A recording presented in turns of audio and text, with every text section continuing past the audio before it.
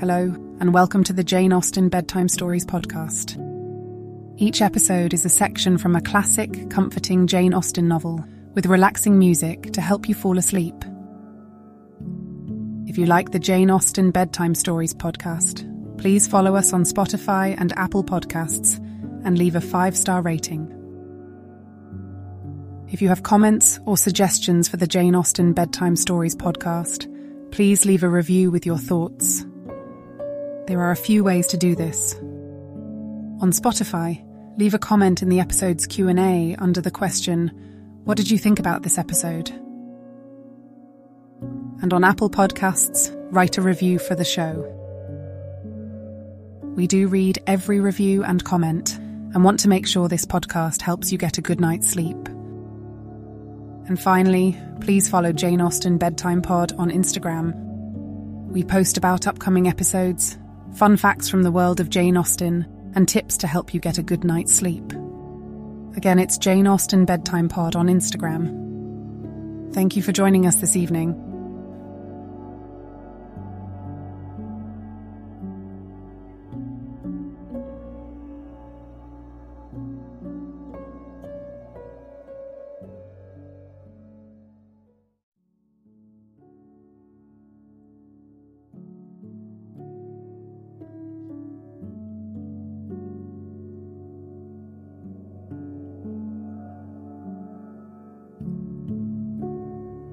Now it's time to relax. Let your body fall into a comfortable position in your bed and drift gently into a state of total relaxation with tonight's story.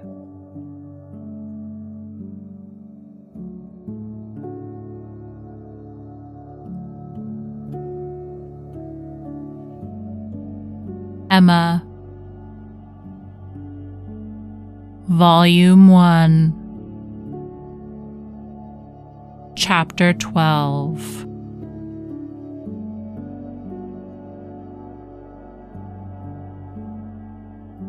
Mr. Knightley was to dine with them, rather against the inclination of Mr. Woodhouse, who did not like that anyone should share with him in Isabella's first day.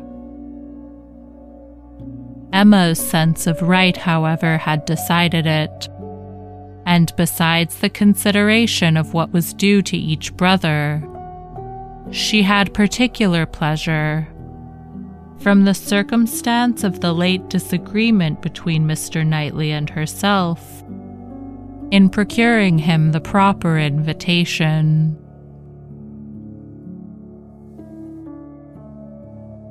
She hoped they might now become friends again. She thought it was time to make up. Making up indeed would not do. She certainly had not been in the wrong, and he would never own that he had. Concession must be out of the question, but it was time to appear to forget that they had ever quarreled, and she hoped it might rather assist the restoration of friendship, that when he came into the room, she had one of the children with her, the youngest, a nice little girl about 8 months old, who was now making her first visit to Hartfield, and very happy to be danced about in her aunt's arms. It did assist, for though he began with grave looks and short questions, he was soon led on to talk of them all in the usual way, and to take the child out of her arms with all the unceremoniousness of perfect amity. Emma felt they were friends again, and the conviction giving her at first great satisfaction, and then a little sauciness, she could not help saying, as he was admiring the baby, "What a comfort it is that we think alike about our nephews and nieces.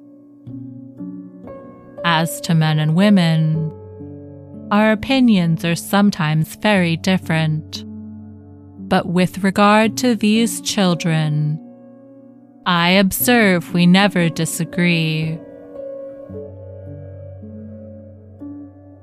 If you were as much guided by nature in your estimate of men and women, and as little under the power of fancy and whim in your dealings with them, as you are where these children are concerned, we might always think alike. To be sure, our discordancies must always arise from my being in the wrong. Yes," said he, smiling, "and reason good. I was 16 years old when you were born." "A material difference, then," she replied, "and no doubt you were much my superior in judgment at that period of our lives.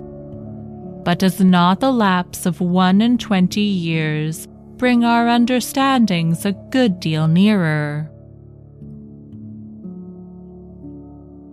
"Yes, a good deal nearer. But still, not near enough to give me a chance of being right, if we think differently. I still have the advantage of you by 16 years' experience, and by not being a pretty young woman and a spoiled child. Come, my dear Emma, let us be friends, and say no more about it. Tell your aunt, little Emma, that she ought to set you a better example than to be renewing old grievances, and that if she were not wrong before, she is now." "That's true," she cried. "Very true. Little Emma, grow up a better woman than your aunt. Be infinitely cleverer, and not half so conceited. Now, Mr. Knightley, a word or two more, and I have done. As far as good intentions went, we were both right, and I must say that no effects on my side of the argument have yet proved wrong. I only want to know that Mr. Martin is not very, very bitterly disappointed. A man cannot be more so," was his short, full answer. "Ah, indeed I am very sorry. Come, shake hands with me."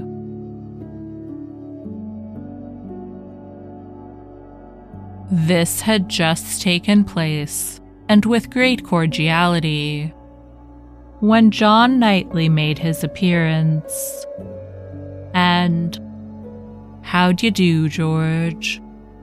and "John, how are you?" succeeded in the true English style, burying under a calmness that seemed all but indifference the real attachment which would have led either of them, if requisite, to do everything for the good of the other.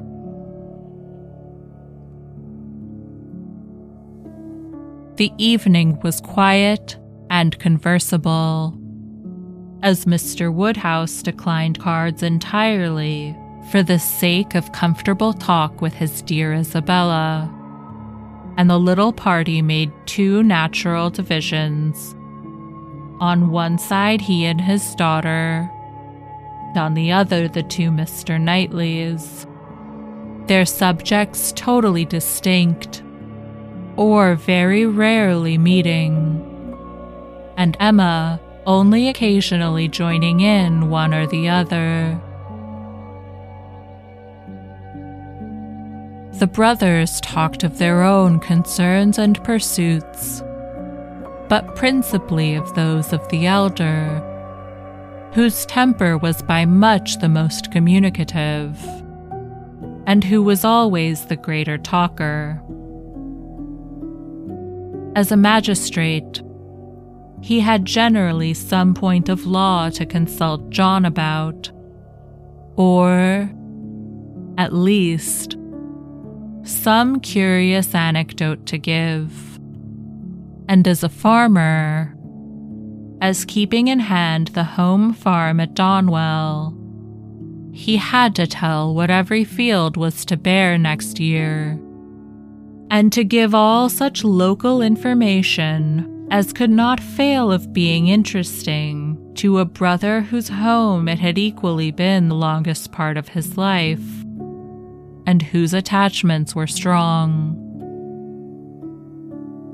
The plan of a drain, the change of a fence, the felling of a tree, and the destination of every acre for wheat, turnips, or spring corn was entered into with as much equality of interest by John as his cooler manners rendered possible, and if his willing brother ever left him anything to inquire about, his inquiries even approached a tone of eagerness.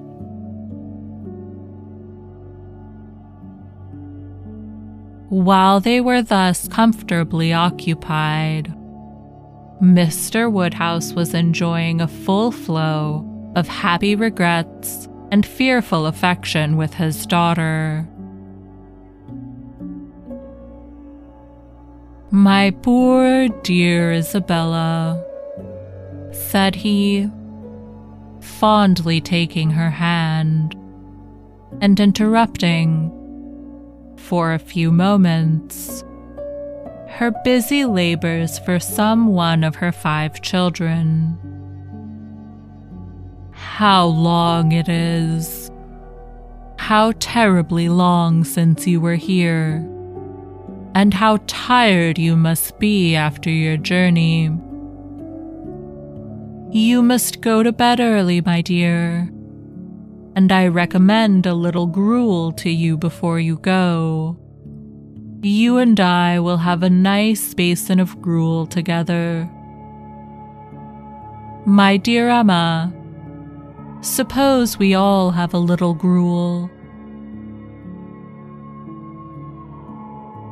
Emma could not suppose any such thing, knowing as she did that both the Mr. Knightleys were as unpersuadable on that article as herself, and 2 basins only were ordered. After a little more discourse in praise of gruel, with some wondering at its not being taken every evening by everybody, he proceeded to say, with an air of grave reflection, "It was an awkward business, my dear. Your spending the autumn at Southend instead of coming here.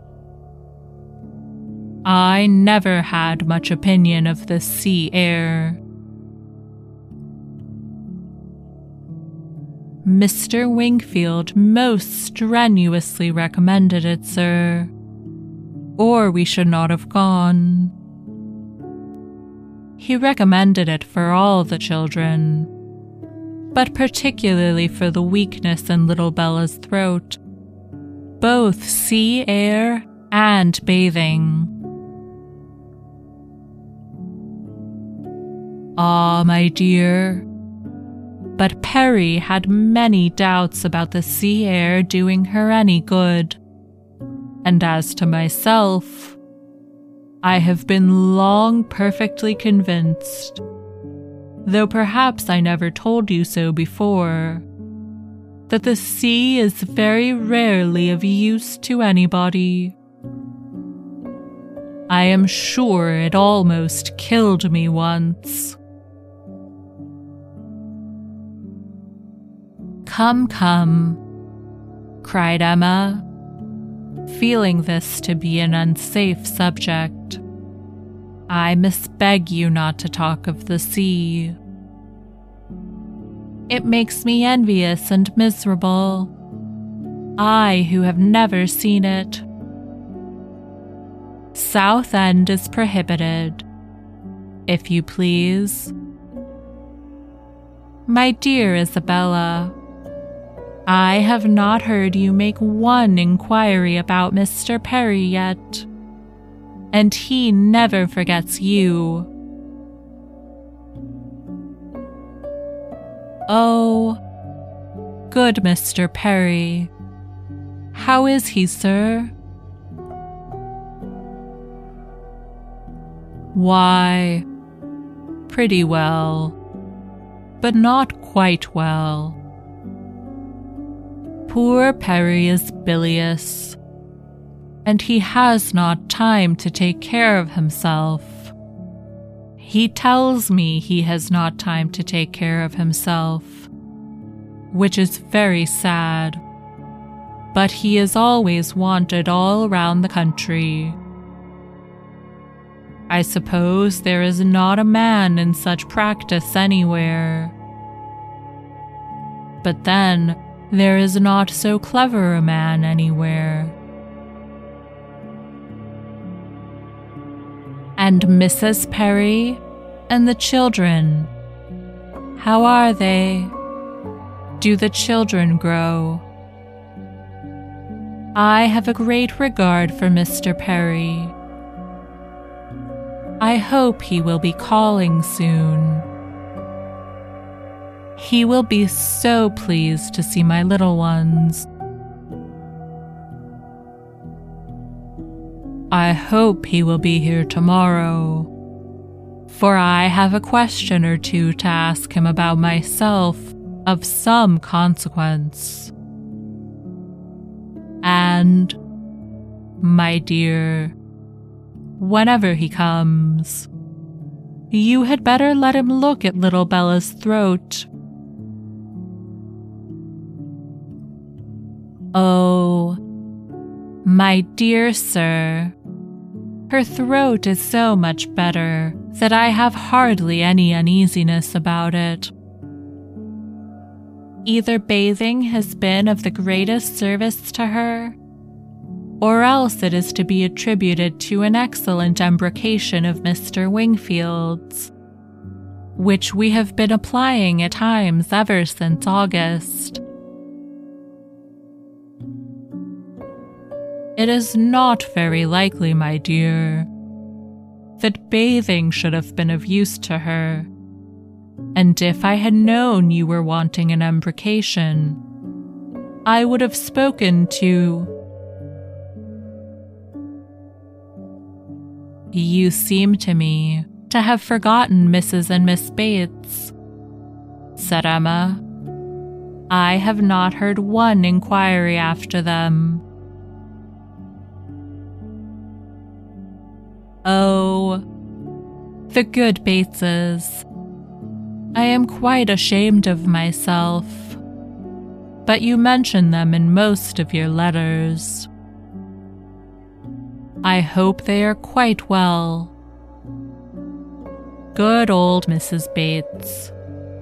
I will call upon her tomorrow and take my children. They are always so pleased to see my children. And that excellent Miss Bates. Such thorough, worthy people. How are they, sir? Why, pretty well, my dear, upon the whole. But poor Mrs. Bates had a bad cold about a month ago. How sorry I am.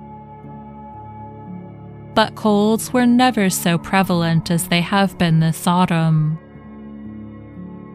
Mr. Wingfield told me that he has never known them more general or heavy, except when it has been quite an influenza. That has been a good deal the case, my dear, but not to the degree you mention. Perry says that colds have been very general, but not so heavy as he has very often known them in November. Perry does not call it altogether a sickly season. No, I do not know that Mr. Wingfield considers it very sickly, except...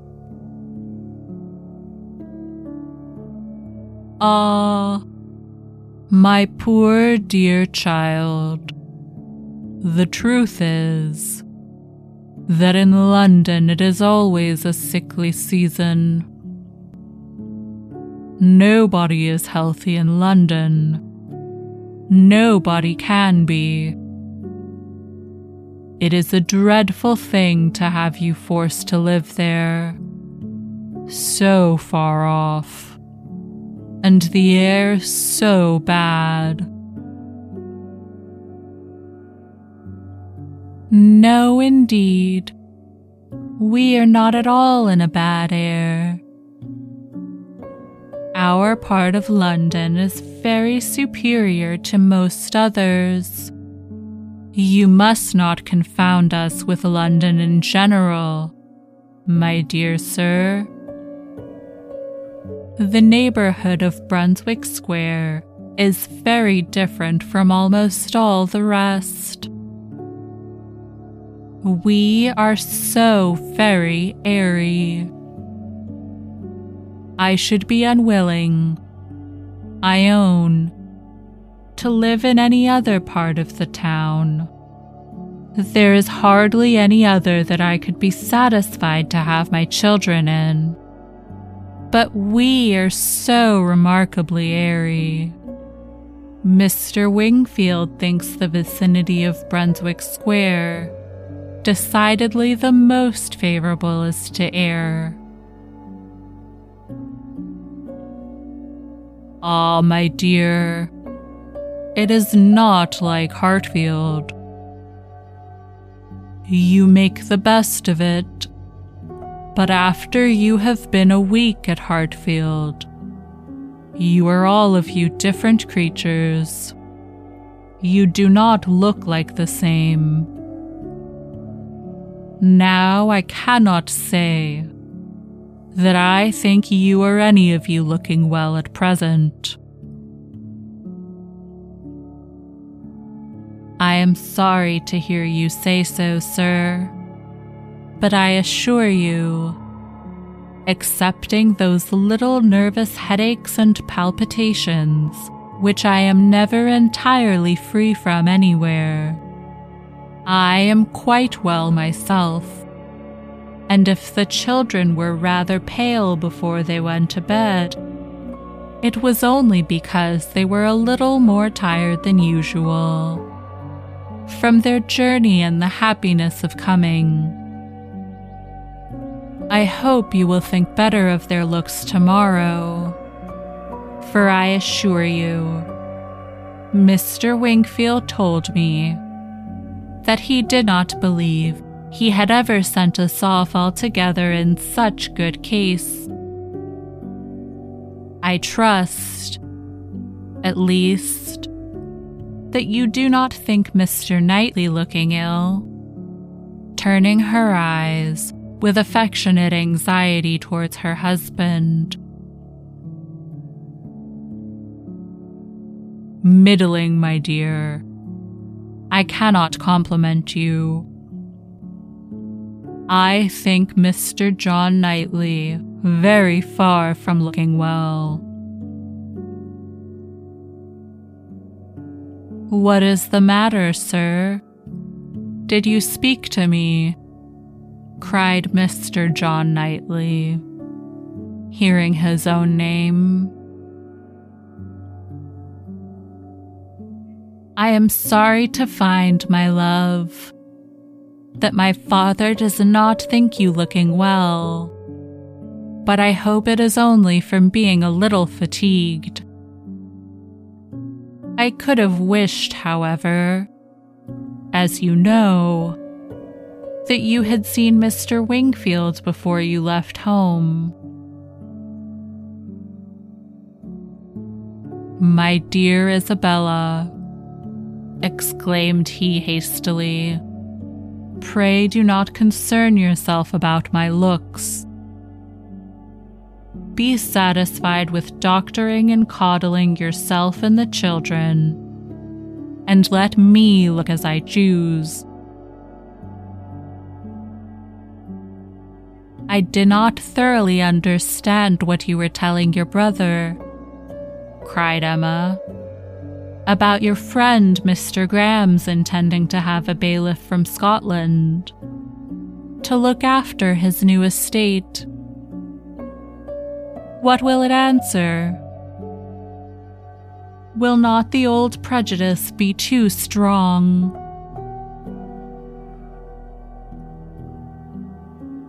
And she talked in this way so long and successfully that, when forced to give her attention again to her father and sister, she had nothing worse to hear than Isabella's kind inquiry after Jane Fairfax. And Jane Fairfax, though no great favorite with her in general, she was at that moment very happy to assist in praising. "That sweet, amiable Jane Fairfax," said Mrs. John Knightley. "It is so long since I have seen her, except now and then for a moment accidentally in town. What happiness it must be to her good old grandmother and excellent aunt when she comes to visit them. I always regret excessively on dear Emma's account that she cannot be more at Highbury. But now their daughter is married, I suppose Colonel and Mrs. Campbell will not be able to part with her at all. She would be such a delightful companion for Emma." Mr. Woodhouse agreed to it all, but added, "Our little friend Harriet Smith, however, is just such another pretty kind of young person. You will like Harriet. Emma could not have a better companion than Harriet." "I am most happy to hear it, but only Jane Fairfax one knows to be so very accomplished and superior, and exactly Emma's age."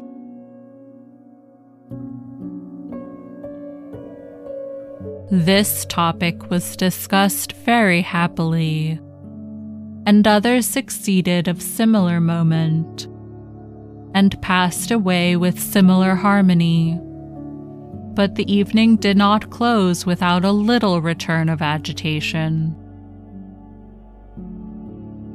The gruel came and supplied a great deal to be said, much praise, and many comments. Undoubting decision of its wholesomeness for every constitution, and pretty severe philippics upon the many houses where it was never met with tolerably. But, unfortunately, among the failures which the daughter had to instance, the most recent, and therefore most prominent, was in her own cook at Southend, a young woman hired for the time, who never had been able to understand what she meant by a basin of nice smooth gruel, thin, but not too thin, often as she had wished for and ordered it. She had never been able to get anything tolerable. Here was a dangerous opening. "Ah," said Mr. Woodhouse, shaking his head and fixing his eyes on her with tender concern. The ejaculation in Emma's ear expressed, "Ah, there is no end of the sad consequences of your going to Southend. It does not bear talking of." And for a little while, she hoped he would not talk of it, and that a silent rumination might suffice to restore him to the relish of his own smooth gruel. After an interval of some minutes, however, he began with, "I shall always be very sorry that you went to the sea this autumn, instead of coming here." "But why should you be sorry, sir? I assure you, it did the children a great deal of good. And, moreover, if you must go to the sea, it had better not have been to Southend. Southend is an unhealthy place. Perry was surprised to hear you had fixed upon Southend. I know there is such an idea with many people, but indeed, it is quite a mistake, sir. We all had our health perfectly well there, never found the least inconvenience from the mud, and Mr. Wingfield says it is entirely a mistake to suppose the place unhealthy, and I am sure he may be depended on, for he thoroughly understands the nature of the air, and his own brother and family have been there repeatedly. You should have gone to Cromer, my dear, if you went anywhere.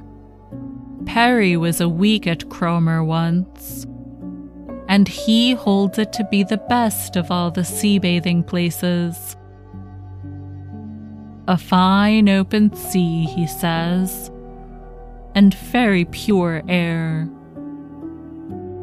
And, by what I understand, you might have had lodgings there quite away from the sea, a quarter of a mile off, very comfortable.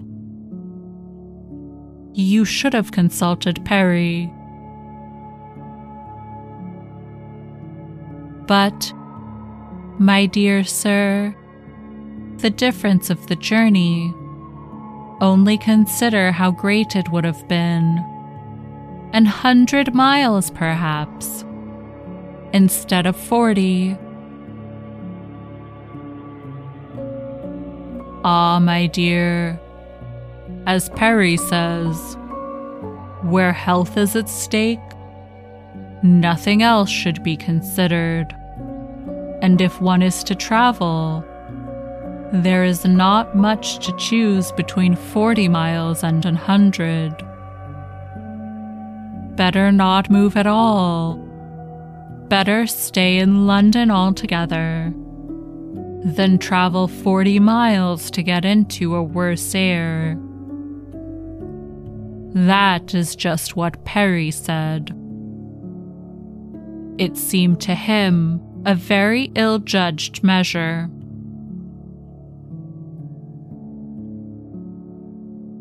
Emma's attempts to stop her father had been in vain, and when he had reached such a point as this, she could not wonder at her brother-in-law's breaking out. "Mr. Perry," said he, in a voice of very strong displeasure, "would do as well to keep his opinion till it is asked for. Why does he make it any business of his to wonder at what I do, at taking my family to one part of the coast or another? I may be allowed, I hope, the use of my judgment as well as Mr. Perry. I want his directions no more than his drugs." He paused, and growing cooler in a moment, added, with only sarcastic dryness, "If Mr. Perry can tell me how to convey a wife and 5 children a distance of 130 miles with no greater expense or inconvenience than a distance of 40, I should be as willing to prefer Cromer to Southend as he could himself." "True, true," cried Mr. Knightley, with most ready interposition. "Very true. That's a consideration indeed. But John, as to what I was telling you of my idea of moving the path to Langham, of turning it more to the right that it may not cut through the home meadows, I cannot conceive any difficulty. I should not attempt it, if it were to be the means of inconvenience to the Highbury people. But if you call to mind exactly the present line of the path, the only way of proving it, however, will be to turn to our maps. I shall see you at the Abbey tomorrow morning, I hope, and then we will look them over, and you shall give me your opinion."